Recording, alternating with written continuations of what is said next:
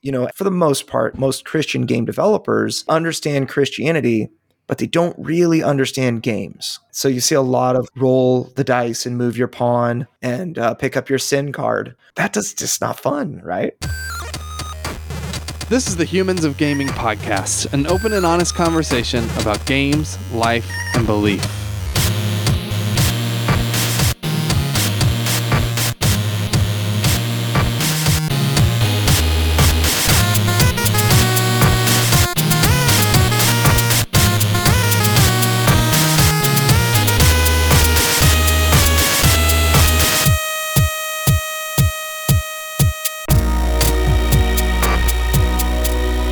Hey, welcome to Humans of Gaming. I'm Drew Dixon. I am the Chief Content Nerd at Love Thy Nerd, and one of the hosts of this year podcast, where we talk to game designers and stuff. But Chris, you usually say that bit, so you want to say it again for us, Chris?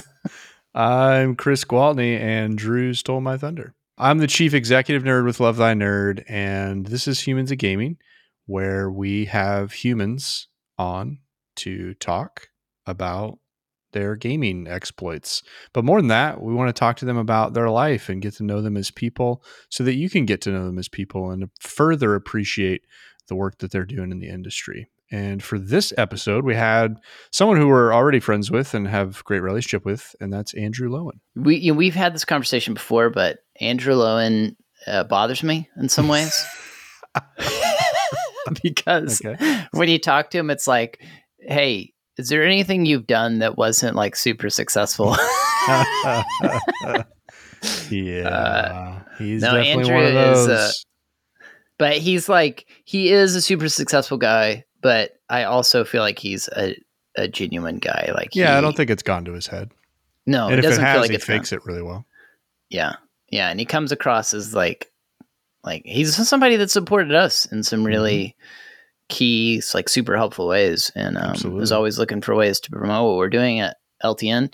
And so that's not why we had him on this podcast, but it's also not why we had him on. Yeah.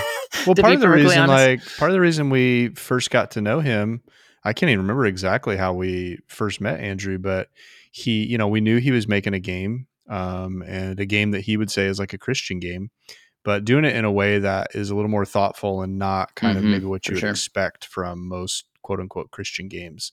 And that always really intrigues us when we find kind of people that share our same heartbeat for that kind of stuff. And so, that's where the relationship began. And we got really excited about his game. We've got to play his game, and it's good, man. Like it's just a good, solid game. Yeah, it's a really cool game. And I guess we should mention it's called Deliverance, but we'll talk about that on the podcast. And also, like, he's got this board game Kickstarter company too that he's launched. So he does like digital marketing, and they've pivoted into doing a lot of like Kickstarters and stuff for board games.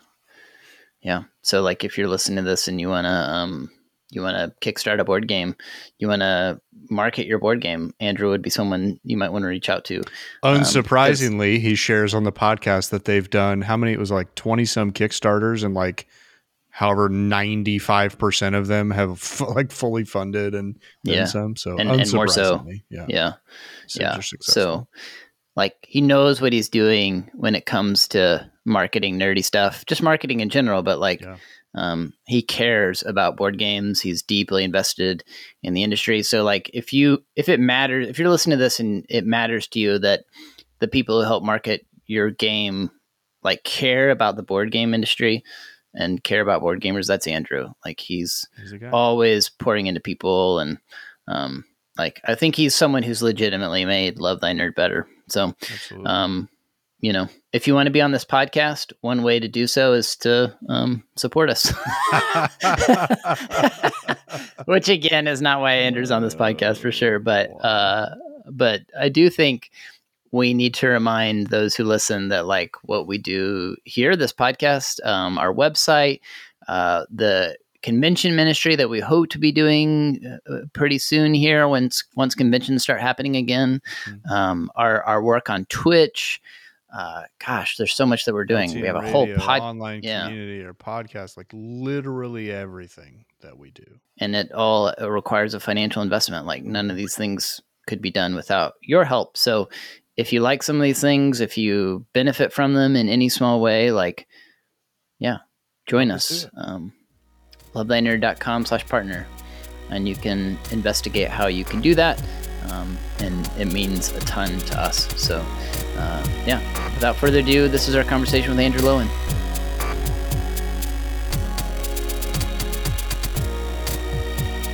Andrew, how's it going, man? It's great. It is great. I'm glad to be on with you guys, Chris and True. It's been a long time I've been following Love Thy Nerd, and I really love what you guys do. I love everything about your organization. You're just saying that. I am. You're in good company because we love everything about. I'm going to ask you for a favor, which is why I said that. At some undisclosed time in the future, I will ask for a favor. Have you ever tried essential oils? I'm actually a part of like 2 multi-level marketing companies that sell essential oils. I think I have like 6 multi-level marketing companies that I buy things from. You know, just one thing here, one thing there. It ends up that some of these, if you buy a thing, you're also a distributor for them. It's like, oh, by the way, you bought the starter kit. It's like, oh, well, I have no intent to sell stuff. Yeah, it's inevitable. We're all involved. That's the blood pact you signed. You didn't realize you were signing. You know, I actually kind of got my start in multi-level marketing. We can talk about that if you want to. Did you really? Let's hear it. Yeah, let's jump right in. So I graduated college, and I graduated business school back in 2009. So I graduated college, I got married, and then I bought a condo like one month. And then I started a business in month 4, which was a part-time business on the side, what I was currently doing. So I graduated college. I became an EMT because I intended to go the firefighter career path. And my brother-in-law, he it was like a couple $1,000s for college graduation as a present to go anywhere he wanted. He decided to go to Greensboro, North Carolina. Like, that's lame. And he came back. Boo. You know, it was like, what about Hawaii or, Europe or something? What was his draw to Greensboro? I don't even know where that is. Other than North Carolina, apparently. Yeah, it's like the middle of the U.S. on the East Coast where it sucks, and and so he comes back and he is just so excited. Oh my goodness, bro, we're going to make $1 million, with this part-time business we can do on the side of what we're currently doing. And I was really skeptical, but my wife said, you really just need to support your bro. I'm like, you're right, I do. And that's honestly, for anybody listening that has somebody involved in a multi-level marketing company, just to like legitimately show that you love someone, like buy a product of theirs, like that really does mean something in one of those businesses. They are struggling, they are losing money, it, but the products are often really good. So anyway, I started, I saw this business model. I thought it was really cool. And I just thought the thing that I heard that kind of moved the needle for me was it is like a master's degree in business education or business management. I'm like, dude, I would, run a business on the side as a firefighter. Was kind of the idea. And so why not? And so I started selling health supplements and whatnot. And that I like to be healthy, but it was never a huge draw for me to like change, like the world on fire, one multivitamin at a time or something. And, and so one day you'll get there. Exactly. So I'm just trying not to fall apart, one multivitamin at a time. Mm-hmm. So anyway, this company, it was a product brokerage. So they didn't actually make anything themselves. They just sourced products. And so they operated in every, multi-billion-dollar vertical that had consumable products. And one of them was web design. And the hosting was like a monthly recurring revenue. And so I started selling that because I love people. I tend to be like whatever we're doing, I am often at the lead of it. I started a poker night that ended up running every single night for several years without a single break, or every single week for several years without a break. And there were like 60 players. All sorts of other things. I got everybody into World of Warcraft, got everybody into League of Legends, got everybody into Dota, just depending on whatever it was, Magic the Gathering, whatever I wanted to do, everyone had. I can't think of anything I've done for 7 years. Yeah. Consistently. I have wasted some hours. You've been married.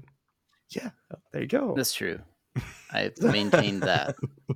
Probably lost at least that much sleep. You said you had 3 kids. That's true. That's right. For sure. So, yeah. So anyway, I started selling websites, and I found that I could sell a website for like $1,500, and I could sell a bottle of vitamins for like 30, and they were both equally hard to sell. Seems obvious. Yes. So I did that. I sold.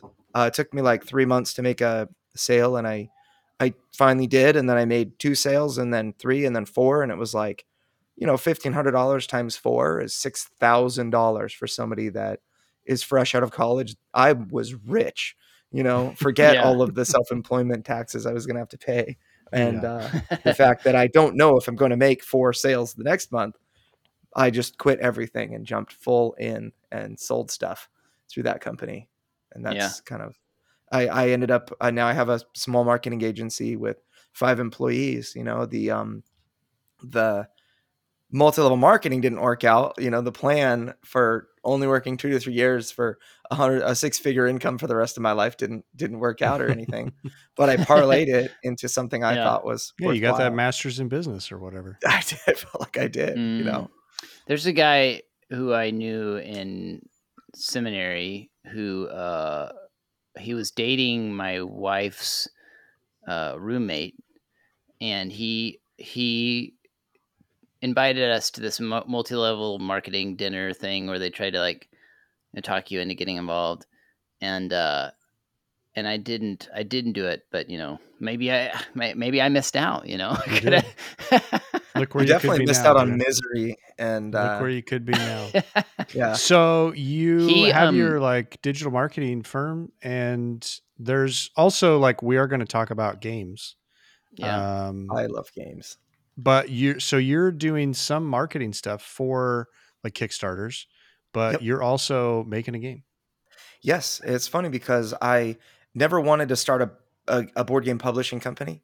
I always had the intention that I would, make a really awesome game and have somebody else, publish it. But it's an interesting story in and of itself. But we, when COVID hit, and there were a lot of changes to the landscape of business at that time. I was fortunate because small business owners are pretty self-sufficient. They'll do what it takes to survive. And so they all found ways to keep their doors open. All of my clients did. I had 0 clients go out of business due to COVID because I work with small businesses, and I do digital marketing. We do that. We get them to the top of Google. We do Facebook ads. So if you're familiar with the nerd terms, it's SEO marketing, pay-per-click advertising. We do web design, email marketing, and that kind of thing. And so, every website design that we had floating, including the websites that they already paid for the first half, and they all just fell. I still have a website I closed right before COVID that is not finished. It's for a client, they just don't want to get back to you because they don't want to pay that extra chunk that was waiting. Right. And, anyone who hadn't paid, they're like, oh, should I pay $3,000 in the midst of uncertainty? Maybe just hold off a week or a month, and 15 days to flatten the curve. I think we took a pause in the middle of it somewhere like the 69th to 70th week of Daniel. I'm pretty sure that's what's going on. I don't know if you get my drift or not, but it feels like there's this indeterminate amount of time in between the first and second half of that 15 days. And so I had to find another route to survive. I had, at the time, 3 full-time employees, and one of them was entirely his livelihood was building websites for me. And so I thankfully, one of a person that I think all of us know, his name is Eric Bitterman with Sky Kingdom Games, was launching a Kickstarter campaign for the Isofarian Guard, which I went all in. And he... Gosh, that thing was beautiful. Oh, I know. Did you know the thing's going to fill up an entire Calyx cube? Dude, that's what he just said. It's going to be... at the moment, will have to explain that to my wife. No, I bought it 2 years ago, the conversation. So you did that. That was your first campaign? That was the first one. And I said, yeah. And I said, Eric, let me do your marketing. you will pay me in the knowledge that I gain from this. It's not for free. I'm learning here, you know. And he was like, okay.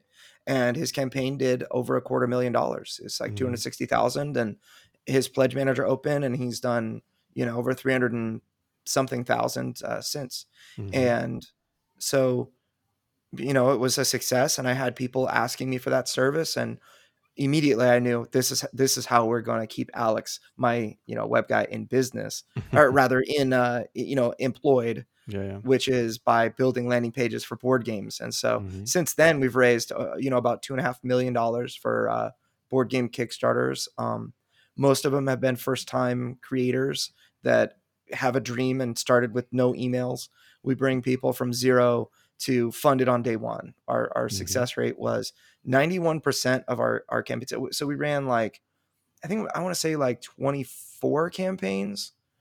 And I believe out of 24 campaigns that we ran, when I did this check, it's been a couple of months since I looked, but 22 of them funded on the first day.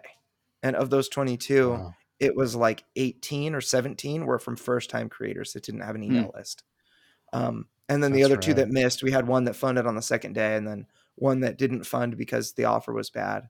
But it was, you know, it was just a really interesting thing. So we started a podcast, and, you know, just all and you about just kind of like stuff. Like figured this out. Like you did it for Isofirian Guard, and then you just like from that, like I guess you did your own research and stuff, and just kind of dug around. And how did you? He's in marketing, so he has all these secret he has all these secret techniques for, like, you know, marketing. That's a pretty incredible success rate from like having done this. Yeah, 0 times once, basically, before you opened a shop, you know. Yeah. So, I mean, you know, I worked a lot in paid advertising before this. So, you know, we had one client, for example, they were a company called TV Ears, and I worked for them for like 5 years. It's one of those as seen on TV products that, you know, basically helped people that were like 72 and above that were hard of hearing to hear their TV. You know, if you turn the hearing aid up, then the dog barking next door, you know, gets difficult. But anyway, so I brought their Amazon account. They had made like $4,000 a month for the last 10 years. And in 2 months, I took their Amazon account to like $450,000 in sales per month. And it was like, I just couldn't believe that happened, you know? And so that was like oh my goodness, there's a lot of money to be made, you know, a lot of ways to help people us sell some hoodies. Yeah.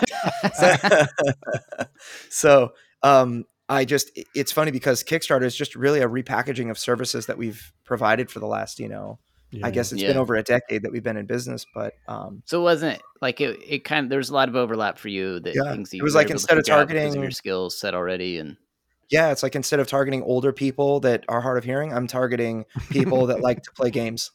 Everything else is the same. Which, hey, that's probably a little more exciting for you. It is so much more fun. You not only play games, but you're making a game. Yes.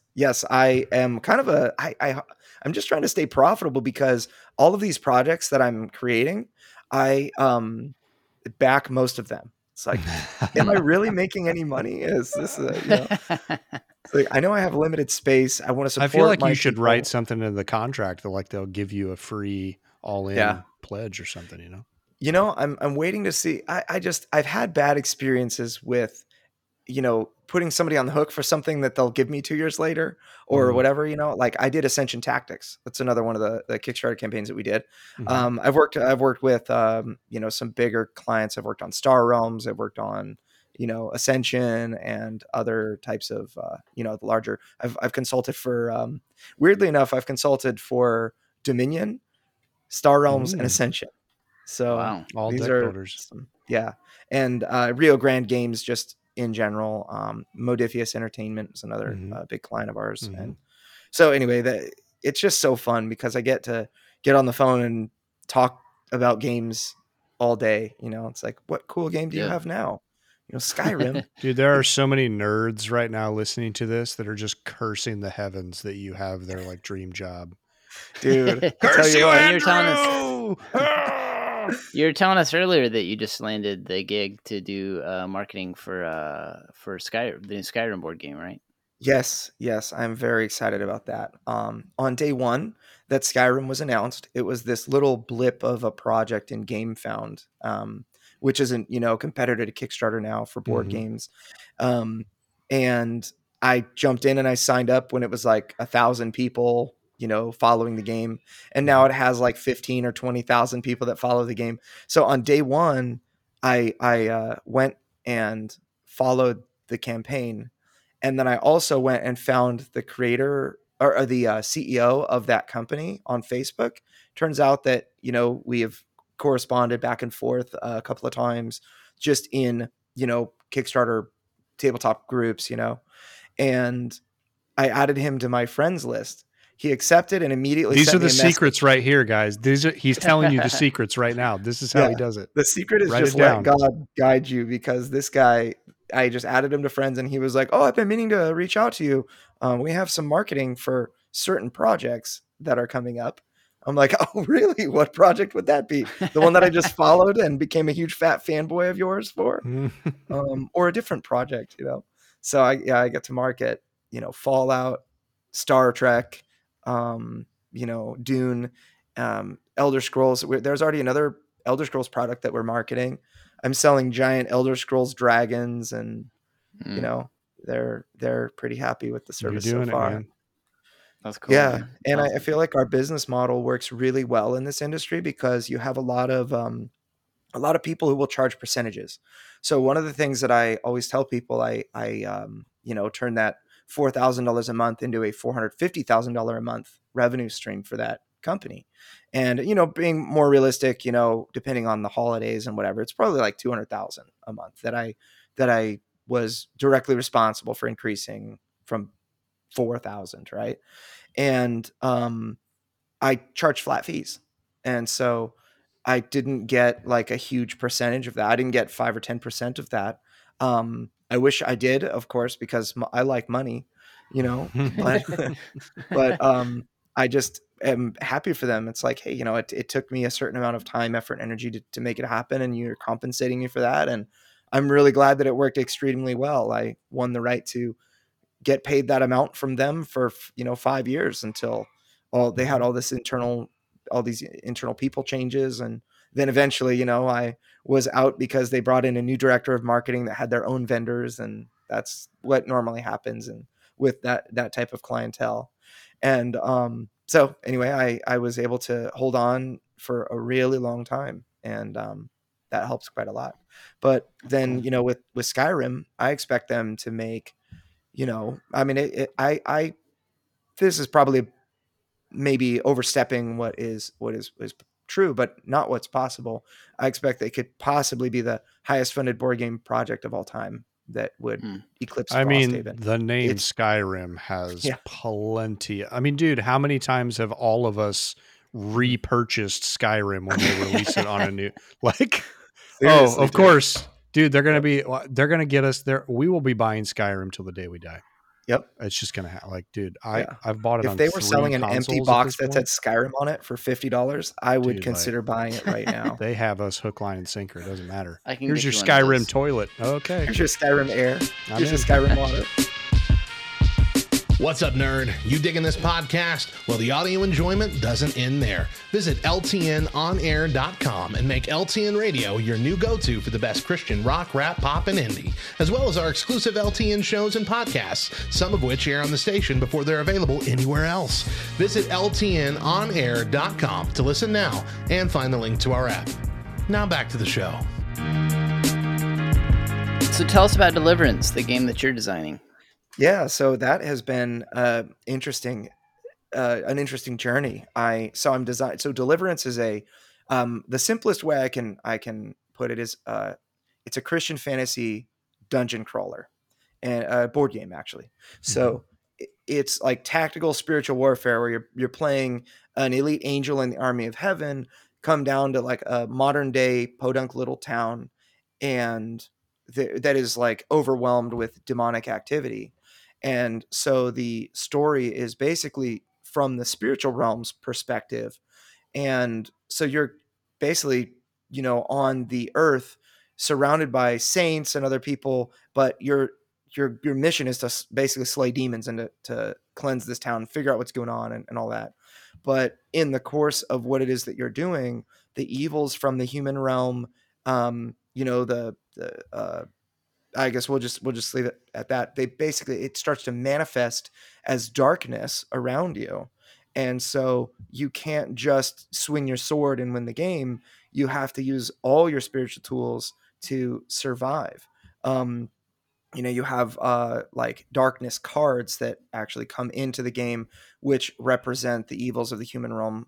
Things like, sexual immorality and suicidal thoughts and marital unfaithfulness and like heavy topics, heavy things that actually cause issues to your angels. They cripple you in one way or another. If you're familiar with like Magic the Gathering, it would be like an enchantment, something that just hurts your side and benefits the other side. There's a card called Angel Worship, which gives demons bonus damage. It's like my tongue-in-cheek commentary on that. But, and things like that. And then there are, it's another excuse to kind of mechanically put in walls on the map, because if darkness is manifesting, then angels can't just pass through. Like you could pass through, regular walls, right? They're angels, but this darkness kind of adds a little bit of thematic reasoning, like rationale behind the walls of the map and all that. And so anyway, you are in this town. You're trying to figure out why these demons are there and what it is they're up to.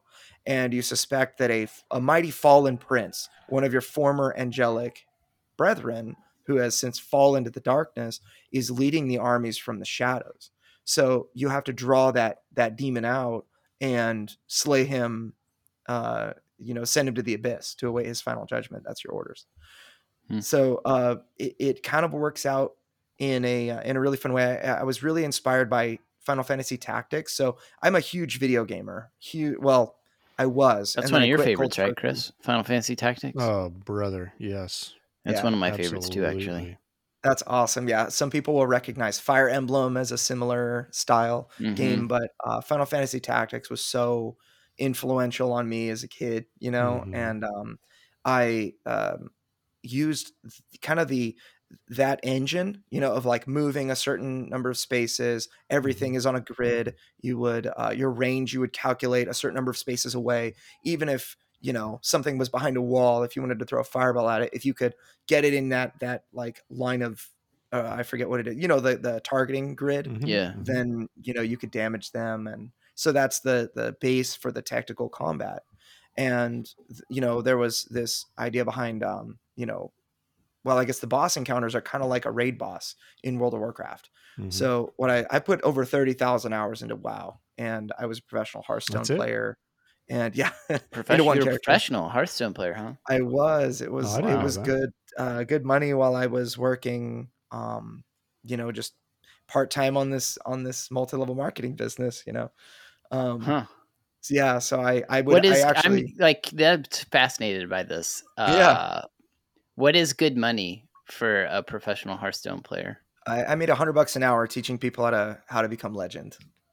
Nice. So your the money you were making was actually training people. It wasn't coaching. From winning tournaments or whatever. Okay. Right. This was actually before Twitch was huge. I think this one was when maybe and it was way before Twitch really exploded. Before I had even a chance. Actually, what's funny is a week ago, I jumped on it. I usually don't watch Hearthstone because it'll make me want to play it.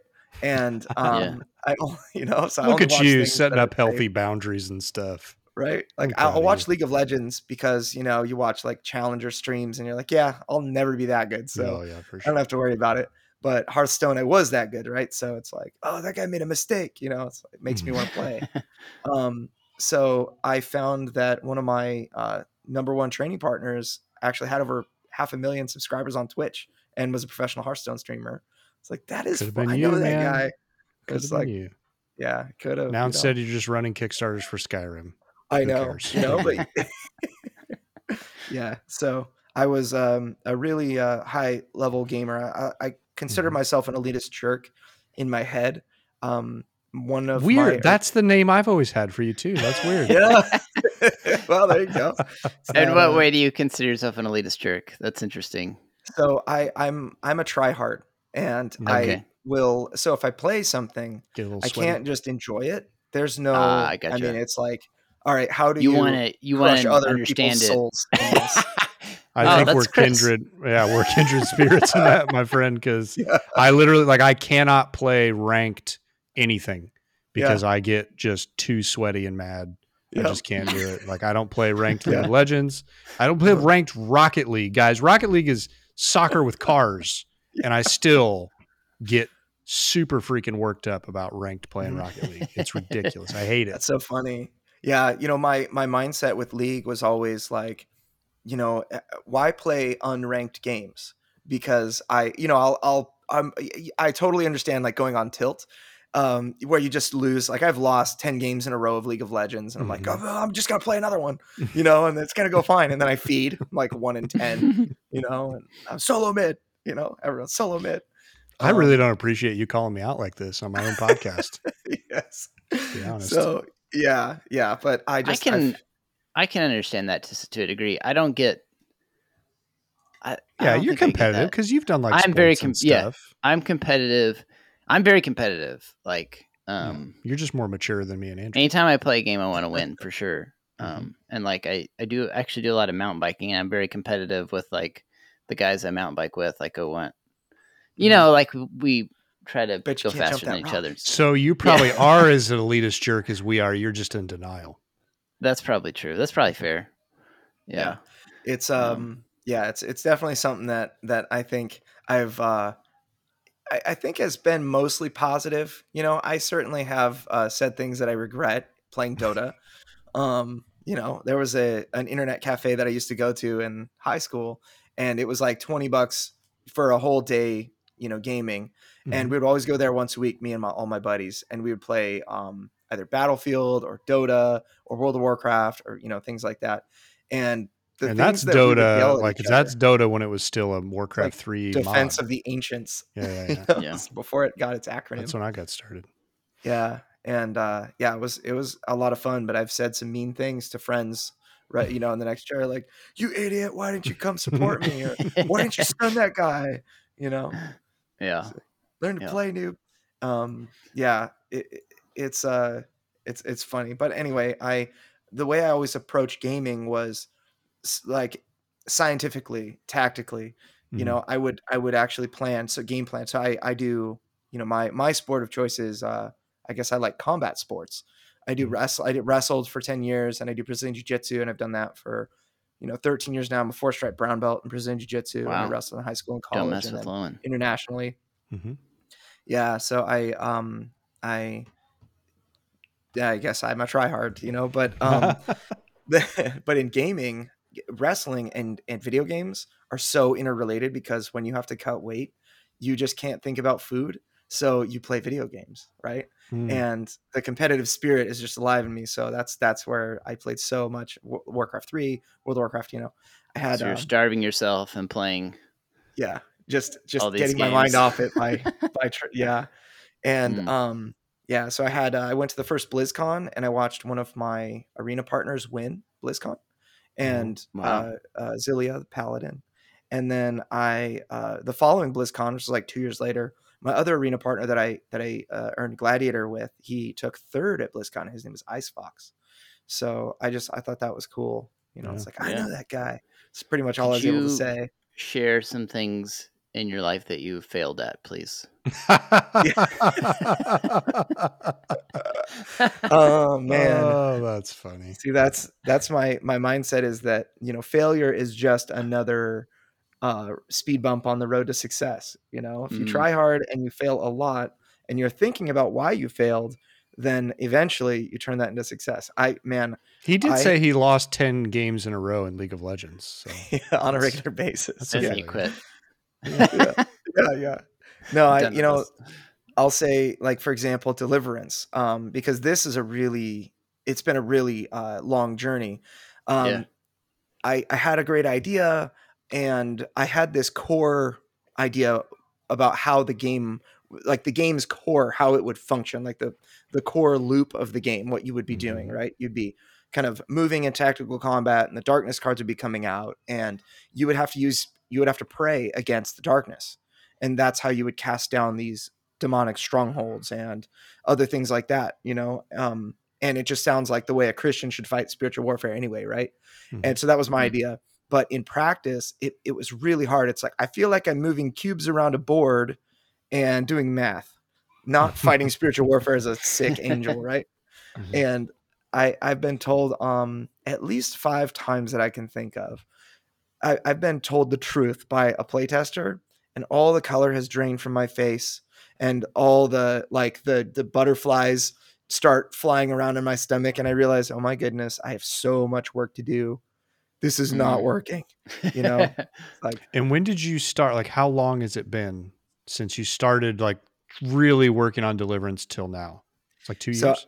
I started working on it 5 years ago.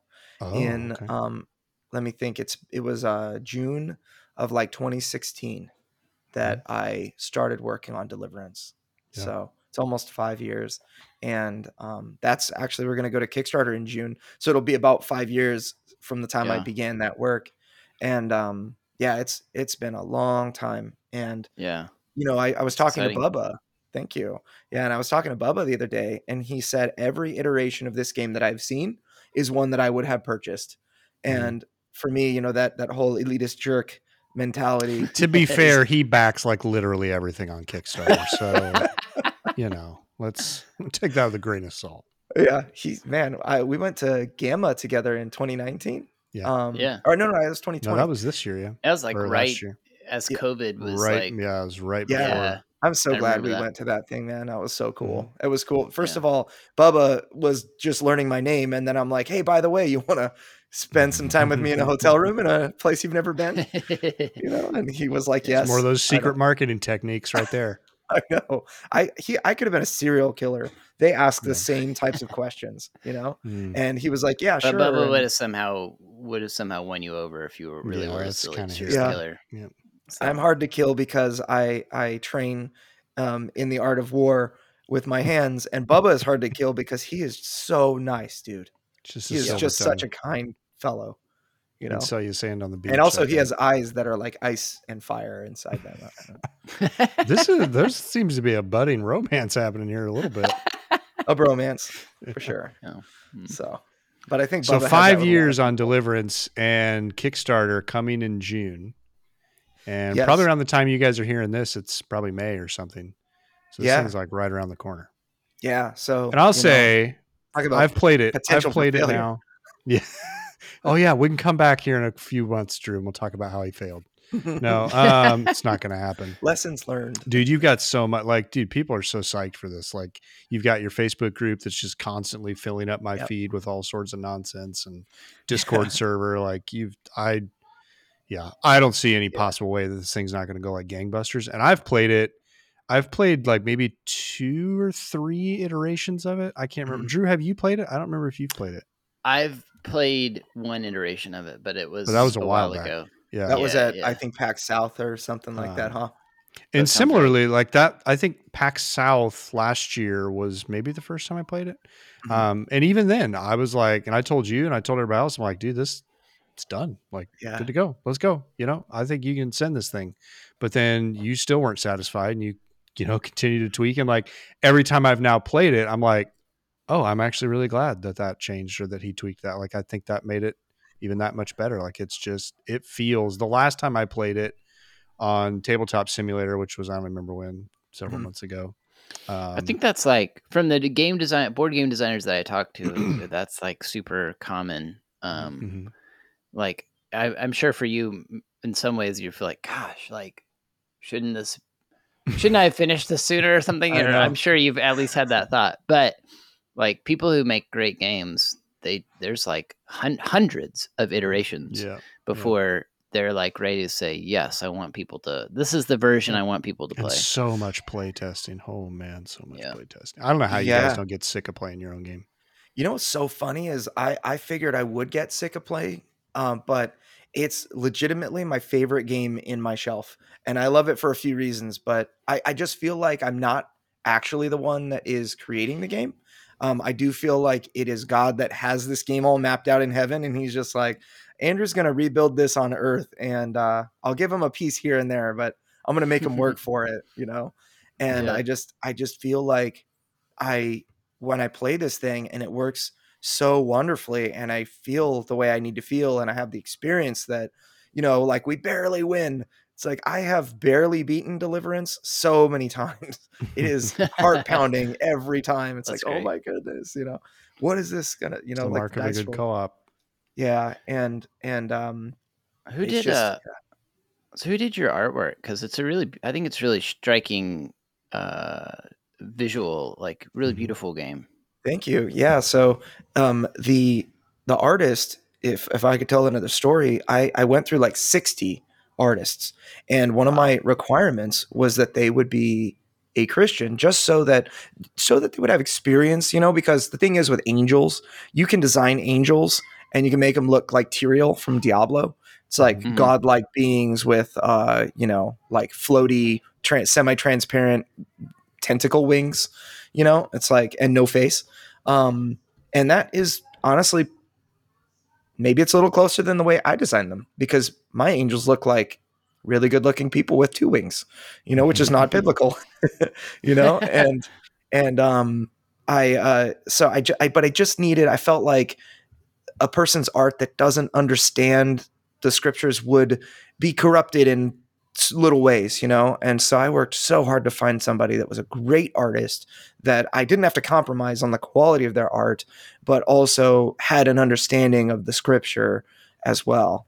And I actually found somebody that did an art piece that showed me that. I was like, wow, this is amazing. And it turns out he's a senior marketer, he's a senior 3D artist for Lego. He did all the Harry Potter series, all the Lego Elves things, and his name is Wes Talbot, and he's like, dude, you can't afford me, and but I know a guy, and that he referred me to Dan Maynard, who they went to school together, and Dan, has done all the art. We started working with Dan in I believe it was 2019 January, and he worked. I think I've been his full-time project for the last 2 years and 6 months almost. So it's been a lot of work to get where it is. I'm the art director, and then he's the one who puts the, I guess the stylus to the iPad, or I don't know, whatever he uses. Yeah, well, it's great.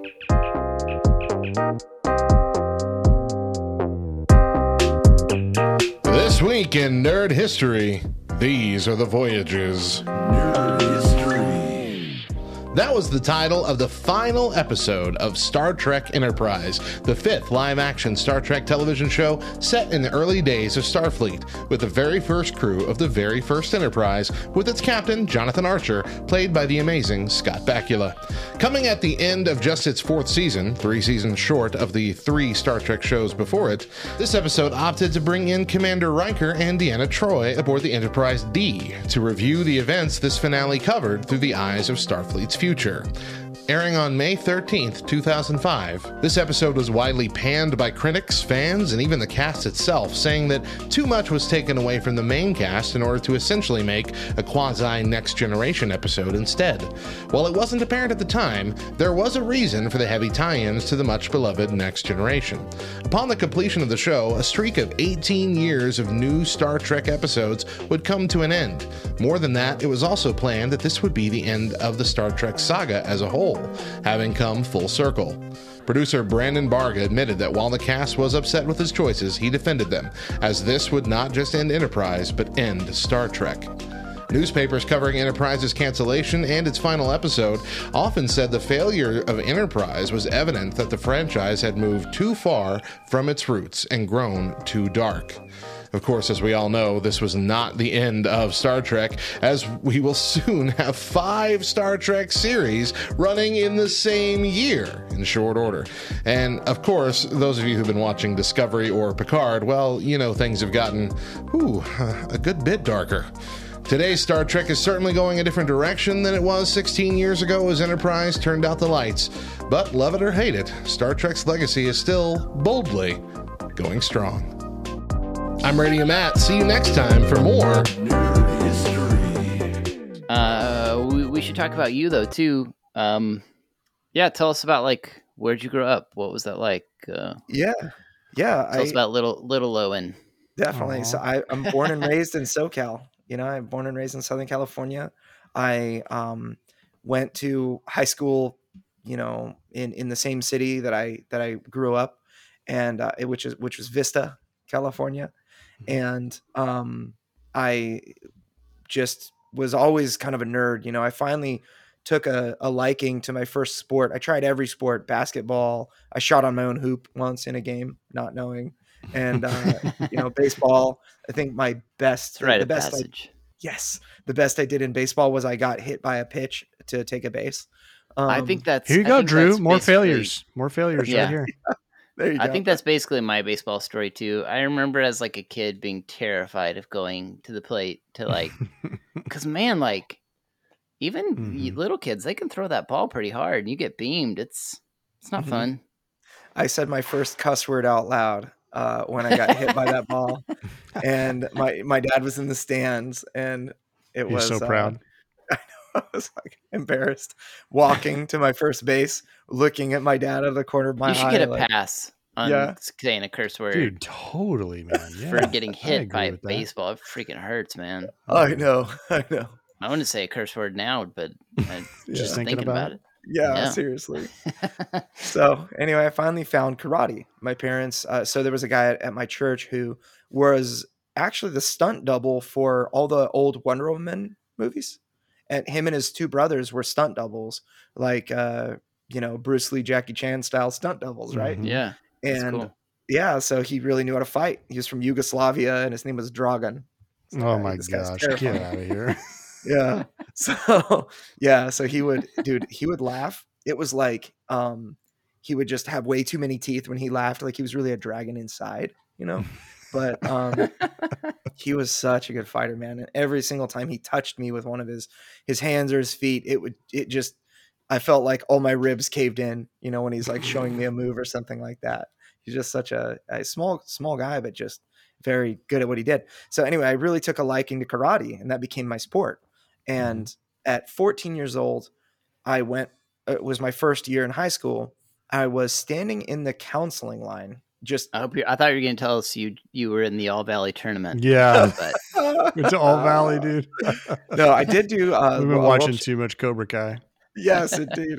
I did do a couple of world tournaments. I had trophies that are like 4 foot tall, like but just in kids divisions, I took second in sparring 2 years in a row and fourth in forms or kata, right? In the bigger tournaments I did, I felt good about that. I still have like plaques somewhere, and but then so I was standing in this counseling line with trying to just change my schedule because I think they accidentally put me in 2 history classes. Who wants to do that much history? And the wrestling coach walked up to me right in the middle of this concrete area where I was just waiting with a bunch of my peers, trying not to look like an idiot. Because that's what you do in high school. You try not to look like an idiot. And the guy was like, "You look like you'd be good at wrestling. Just pick me right out of everyone." And he's like, "You can do stuff like this." And he like threw me on the concrete. "You can do stuff like that." And he picked my leg up and made me fall on the concrete. I was so embarrassed, but I'm like, this seems pretty cool. Dude, public school was a lot different 20 years ago. Dude, I'm telling you. Nowadays there'd be a lawsuit. It should have been a lawsuit then, right? But he just picked the right guy. Again, one of the God's providence, just God's led him to me. He beat me up a little bit, and I in that counseling line at that moment, I switched my PE class to wrestling, and that became pretty much defined a massive portion of my life. Wrestling, and I had teammates that became UFC champions and Bellator champions. Wow. I had teammates that won the Ultimate Fighter. I train actively now, even with professional fighters. And I, when I'm in the cage, so, at my gym, I go to a couple of different gyms, but one is in Escondido, and I'll be wrestling these guys that are pro fighters. But the thing is, they come from one discipline and they try to get multi-disciplined. If you want to go into the UFC, you can't just be a kickboxer. right? And so you've got a pro fighter who has like a striking or a wrestling background and is trying to learn the other things. So they always ask me to go in the cage when it's wrestling or grappling practice. And I'm as I'm on these guys, I always yell at them like, "I have 5 kids. You're a professional. Why am I on your back right now?" You know? So I have 5 girls. Yeah. Wow. I always just talk trash. It's so fun. But yeah, so that's kind of me in a weird nutshell. You are just saying so many more things to just verify how try-hard you are. I am. I'm never playing League of Legends with you ever. We'll be on the same side always. Oh wow! So you've already mentioned like several times just throughout, like, I mean, obviously the board game you're making, like Christian faith is a huge part of you. Like, was that something growing up, you grew up that way, or you came to it later? Like, what was that all like? Yeah, I was raised in a Christian household, but I embraced my faith at 12 years old. I still remember I made a decision and I got baptized at like a summer camp, kids summer camp. And I guess I was always a good kid. I never really got into trouble. I was kind of a dork, and I would rather stay inside and play video games. I remember the first video game that I just got completely obsessed with was Secret of Mana, and then eventually led into Chrono Trigger and then Final Fantasy VII Tactics. Yeah, and that was that. But I don't know. I guess something switched in me. My parents raised me in that way, and I just like the Bible says, raise your child in the way that they should go, and when they're older, they won't depart from it. I embraced that faith and made it mine. But maybe around, so I guess I was still, doing the things that like a teenager boy does, but around the age of, I want to say like 24, I really embraced and wanted to go deeper with my I'm 35 now, so I guess that was in 2010. My sister-in-law suddenly passed away, and she was just your wife's sister? Yes. Yeah. Or so my sister-in-law Bree. Okay. Or brother's wife. Yeah, my wife's sister. And it was just completely devastating because we were like, she was extremely healthy and everything was fine, but she suddenly passed away in her sleep. And we just a total unexpected. And she was not like she was even sick or anything like that. And so to kind of get past all the house of mourning type stuff, I wanted to know where she was. I wanted to know about heaven. I wanted to know, because before then I really didn't have any experience. Like no one in my family. I have a brother who passed away in the womb at 8 months in the womb, so he was stillborn. But that was when I was 4.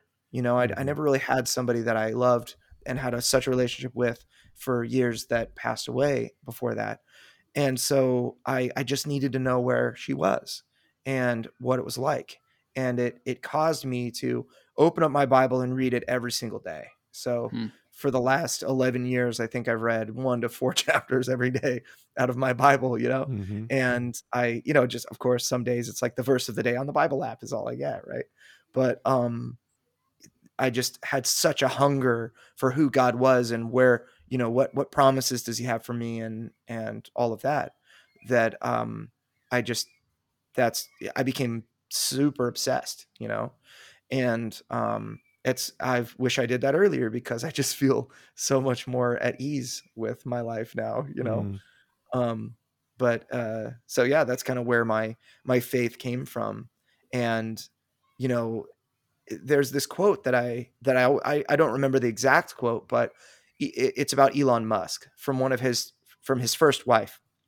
He's had like 10 or something. I don't know, but I think it's 3 wives or something. But his first wife said, Grimes now. Is that right?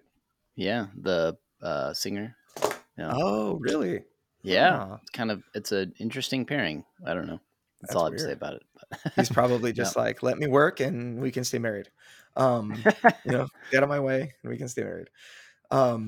Yeah. So I'm pretty sure he's going to die of asphyxiation in space, You know, he will absolutely have one of the coolest deaths of any human.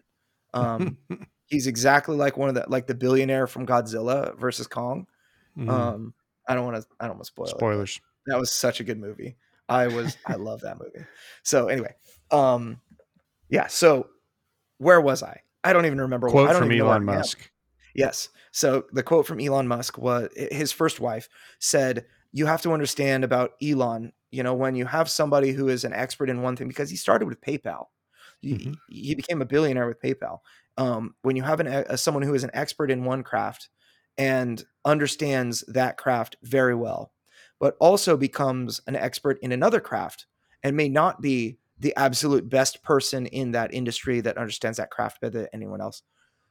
His secret was that he understood two crafts better than anyone else in the world and was able to combine them. So in a way, deliverance is, I call it kind of like my life song to the world, because I study the Bible every single day and I know it. And I hunger to know it even more. But then also the other side of me, I am such a gamer, you know. I mean, we talked quite a lot about that, but I feel like I know what it takes. I led a guild of like 100 people, you know, to kill dragons in whatever in World of Warcraft, and I ran that guild for like 5 years.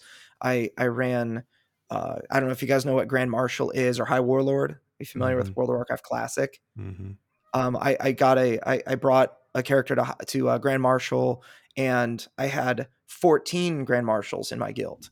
So we basically in PvP we would win every match in 5 minutes or less, because everyone would, it just, I don't know, it was just a thing, right? And so I understood how to be really good at games, and I felt like, you know, and I could be wrong. I try not to consider it like hubris or anything like that, but I believe that God picked me for this task because I have these two kind of combined passions of being really, really good at games and understanding the mechanics of what makes an encounter work. And also the Christian faith. And I think that, you know, for the most part, you know, most Christian game developers, they understand Christianity, but they don't really understand games. Does that make sense? You know, so you see a lot of like, roll the dice and move your pawn and pick up your sin card. You know, it's like, see what, oh, you got 10 sins, you know, you gotta roll the sin cube to see how many of your people go to hell, you know, or whatever. It's like, that does just not fun, right? Yeah. So, you know, I feel like I had the ability in me to make a game fun, and you know, that's kind of where we're at with Deliverance. It is a Christian board game that I just try to let it be what it is. I try not to read in a bias to it, weirdly enough. We just, instead of trying to like save people with this Christian game, I start and say, you witness Jesus crucified on the cross and he resurrected. And that's just the base of the story. Now here we are 2,000 years later, and your orders are different. You don't have to stand down. You get to slay all those demons that were cheering at Jesus's crucifixion. Now it's time to for deliverance of this town, right? And I don't, you know, like, there's no condemnation of, you know, LGBT or alternative lifestyles, because people don't want, you know, that type of stuff when you're playing a game. You know, it's not meant to be a sermon. It should be kind of a neutral tool that a minister can use for ministry, but a gamer can use for gaming, right? And there are so many Easter eggs inside, you know, to use a probably, depending on who's listening, an inappropriate term, Easter, pagan holiday, right? But you know, Easter bunny and this and that. But anyway, it's just one of those things that I feel like it just deserves to be made. You know, there are a lot of atheists and even card carrying members of the Church of Satan that are like, I would throw away half the games on my shelf just to have this prototype here right now. And that's because the lore is so good. I mean, there is so much depth to angels, demons, and the spiritual realm that has never been explored except for ActRaiser on regular Nintendo. You know, that's a throwback right there, dude. Yeah. So ActRaiser on Super Nintendo. Have you ever played the Book of? I think it's called the Book of Enoch. No, I've never played. What was it called? El Shaddai. That's what I'm trying to think of. There's a game called El Shaddai. No. Ascension of the Metatron. I remember when it was either you or Rich were like obsessed with that game, right? Yeah, Rich was in particular, but I liked it a lot too. In fact, every time I see the artwork for your game, it actually kind of reminds me. I know you hadn't even heard of it, so I know it wasn't like an influence, but it has a really unique kind of like ethereal This is a PS3 game, based, right? Yeah, that sounds right. I think it's a PS3 game, but it's based loosely on the apocryphal Book of Enoch. That's awesome. So, and it's it's angels versus demons kind of thing. You have this character called Lucifer the whole time that's sort of kind of guiding Enoch through this battle thing, and Lucifer's obviously loosely tied to Lucifer. Anyway, it's interesting. It's one of the guys that made one of the developers that made I believe that made the original Devil May Cry worked on that game. Yeah. So it was like it was a AAA Japanese game. It wasn't like a low budget thing. Yeah. In fact, at the time it came out, indie wasn't really a thing. Right. Yeah. But it's pretty fantastic. Neat. Yeah. Probably came a few years before its time, right? Yeah, I think so. So I have a question with Deliverance. Like you just mentioned there briefly at the end about, you've had people that aren't Christian play this game and you've had good responses. What have been some of the really good responses you've had either from Christians or not? And have there been bad responses from Christians or not? I'm pretty sure I know the answer. I've absolutely been told I'm going to hell several times for things I'm doing. Yeah. Here's another question. You could just answer all these at your leisure. Yeah. Have the negative responses been worse from Christians or not? I know you know the answer to that question. It absolutely been worse from Christians. And it's the thing is when you get hate from outsiders, it's a lot easier to handle than when you get hate from your brothers in Christ, right? Or sisters in Christ, the supposed brothers and sisters that are telling you, what you're doing is stupid and you should just sell all your things and preach to the poor. And then they turn around and watch football. It's like, oh, I'm so mad at you. You understand nothing, but of course I have to be thanks for your feedback. But yeah, it's you're so nice, man. Some of the responses I see that you say to people on Facebook and stuff, I'm like, man, this guy's just way nicer than I would be. It's interesting because I had to learn how to handle harsh feedback and harsh criticism.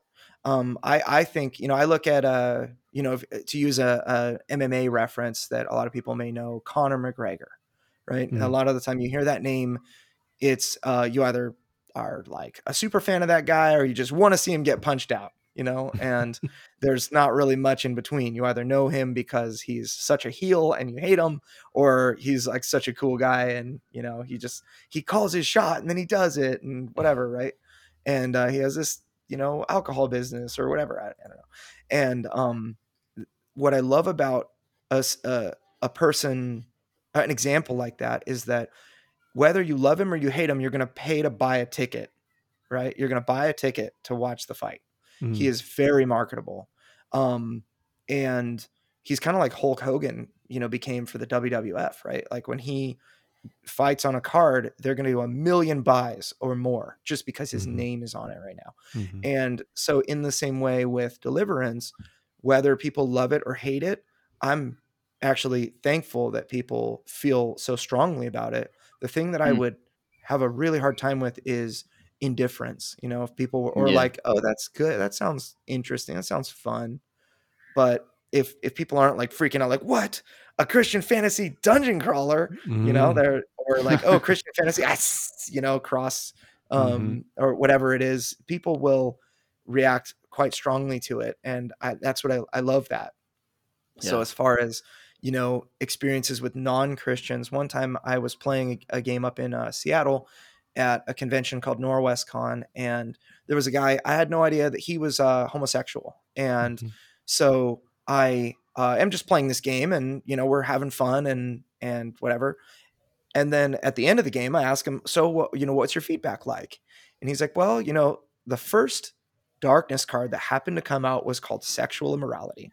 And he just worried that the game would cast, because, he's not a Christian, and the game he's a little worried that this game might cast judgment on him, and he gave this feedback that it actually didn't.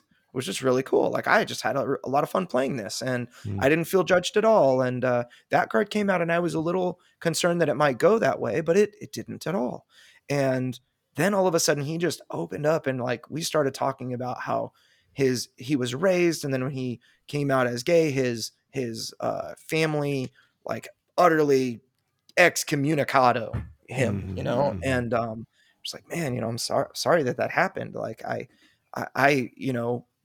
just was amazed that he opened up to me, and we were talking, and I was sharing with him, and he was sharing with me, and we were just kind of getting to know each other. And that has happened so many more times than I can count. I have I sometimes I feel like it's the beginning of a joke. It's like, so a Christian, a priest, a transgender person, and a pastor all sit down to play Deliverance. And that's legitimately happened to me. And we've all had a blast. It's hilarious. It's really funny about games can bring people of vastly different ideologies and, stations in life together around a table, and cause joy and cause bonding. It's almost like as intimate as a meal together, right? And I would say for a board game, it really is as intimate as a meal, because oftentimes it's paired with food. Not Cheetos in my house, though. Not my game. Not my house. Don't touch my game with those Cheeto fingers. Not on my game table. Yeah, that is what's so special to me about that cheese dust. About board games is exactly what you're saying. Like, it is the great equalizer in some regards. And man, we need that like so bad these days, because we're having such a hard time relating to one another when we think differently about things. And absolutely. I love hearing that about Deliverance. Yeah, it really is. So I a lot of people ask me, I feel like there's this concern that you're going to have to accept Jesus by mission 3 if you want to win, or maybe the very last mission, it's going to be like, here's the gospel message now, or whatever. And, there's that fear with some that it might just be preachy. The word is preachy that a lot of people use. And I very unashamedly start with the gospel, and I show Christ crucified. And the, my one of the things I was told I was going to hell for was the crucifixion part 1. It's an art piece that we did that has Satan standing over Jesus, who is on the cross getting stabbed by a Roman centurion. The art shows the Roman centurion. You shared that one the other day, didn't you? On Facebook? Yeah, I did this Good Friday, right? For Good Friday. And then there's this crucifixion part 2 that shows, so Jesus was glowing on the cross. And then crucifixion part 2 shows Jesus on the cross no longer glowing, with the glow that basically ripping the town of Jerusalem in half with this great earthquake thing. And Satan is up in the sky with just these big chains and manacles on, and before we actually didn't have the part 2, somebody told me I was going to hell because, how dare you depict Satan standing over God that way. I've also been told that I'm going to hell simply because I depicted Jesus at all, or angels at all. Certain people of, I guess certain Christian theologies are consider that a second commandment violation or whatever. Yeah. So, and then I was told I was going to hell for female angels.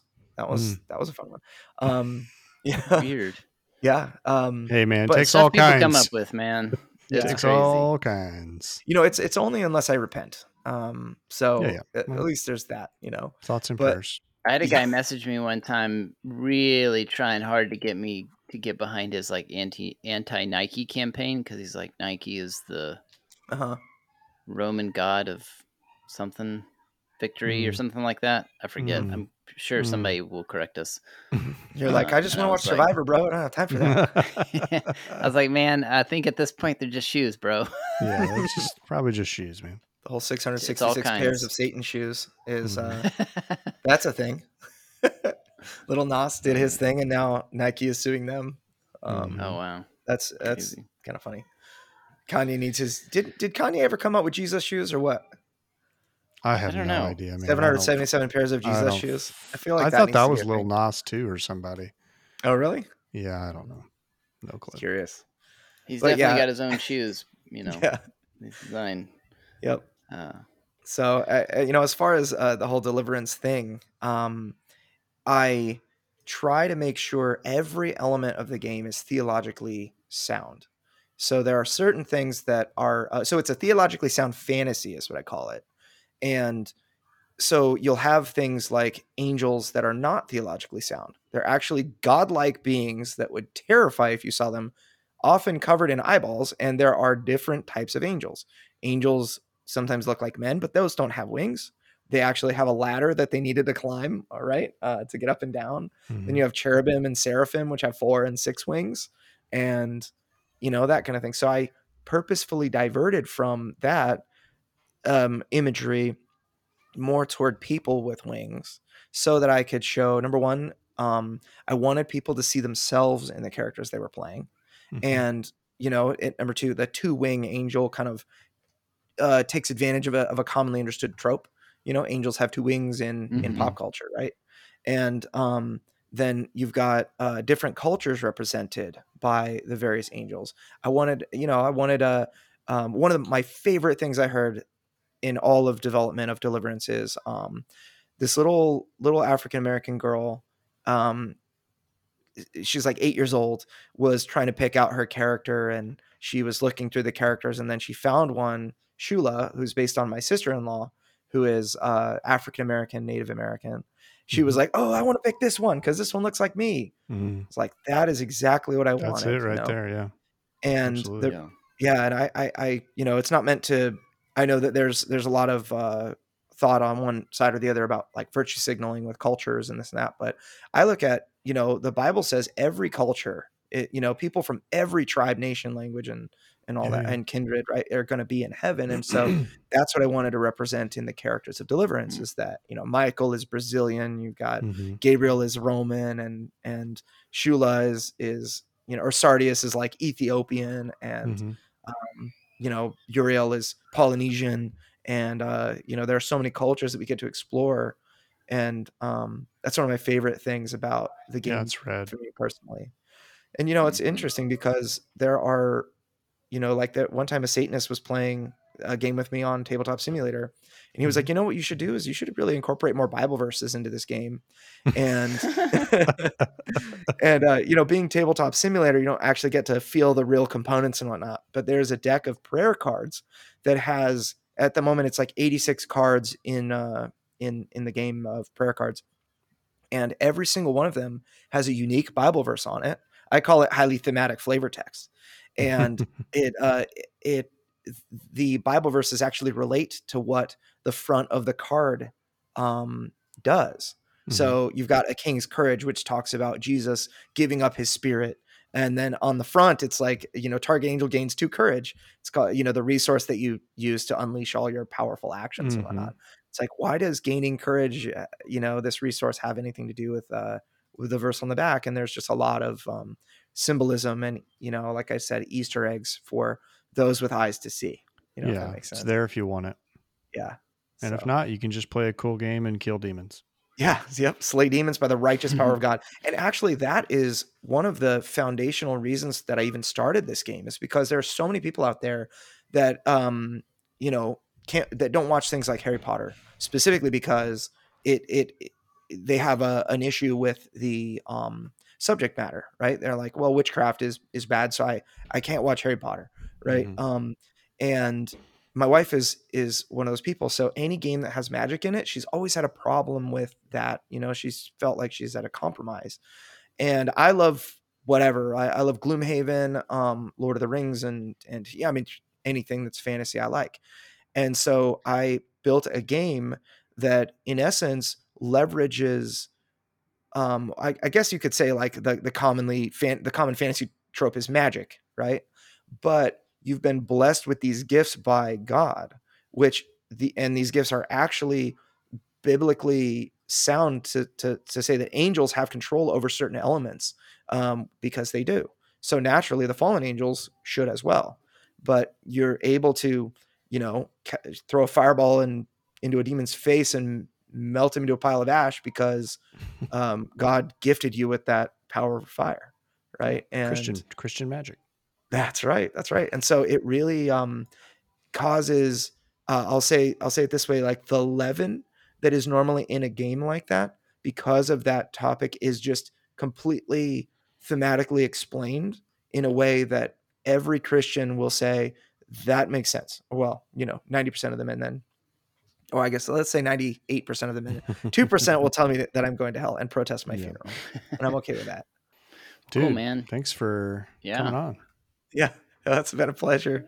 Thanks for inviting me. And if people want to follow what you do, where should they look? So what's the best place to follow what you're up to?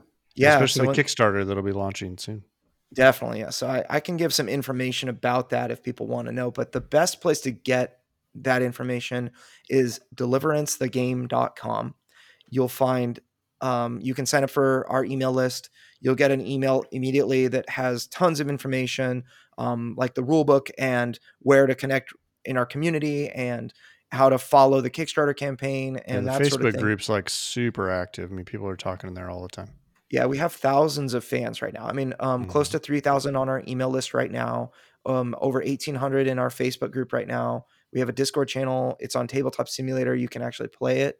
We're going to retail it for $59, or it's going on Kickstarter for $59. And then there's a deluxe edition. If you like miniatures, there are Angel miniature candy that we're going to be running as well in the deluxe edition. So if you like plastic sculpted miniatures, then if you don't, check your pulse.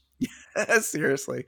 And we have this metal coin that's going to be like 2 inches wide, that is like a Two-Face coin.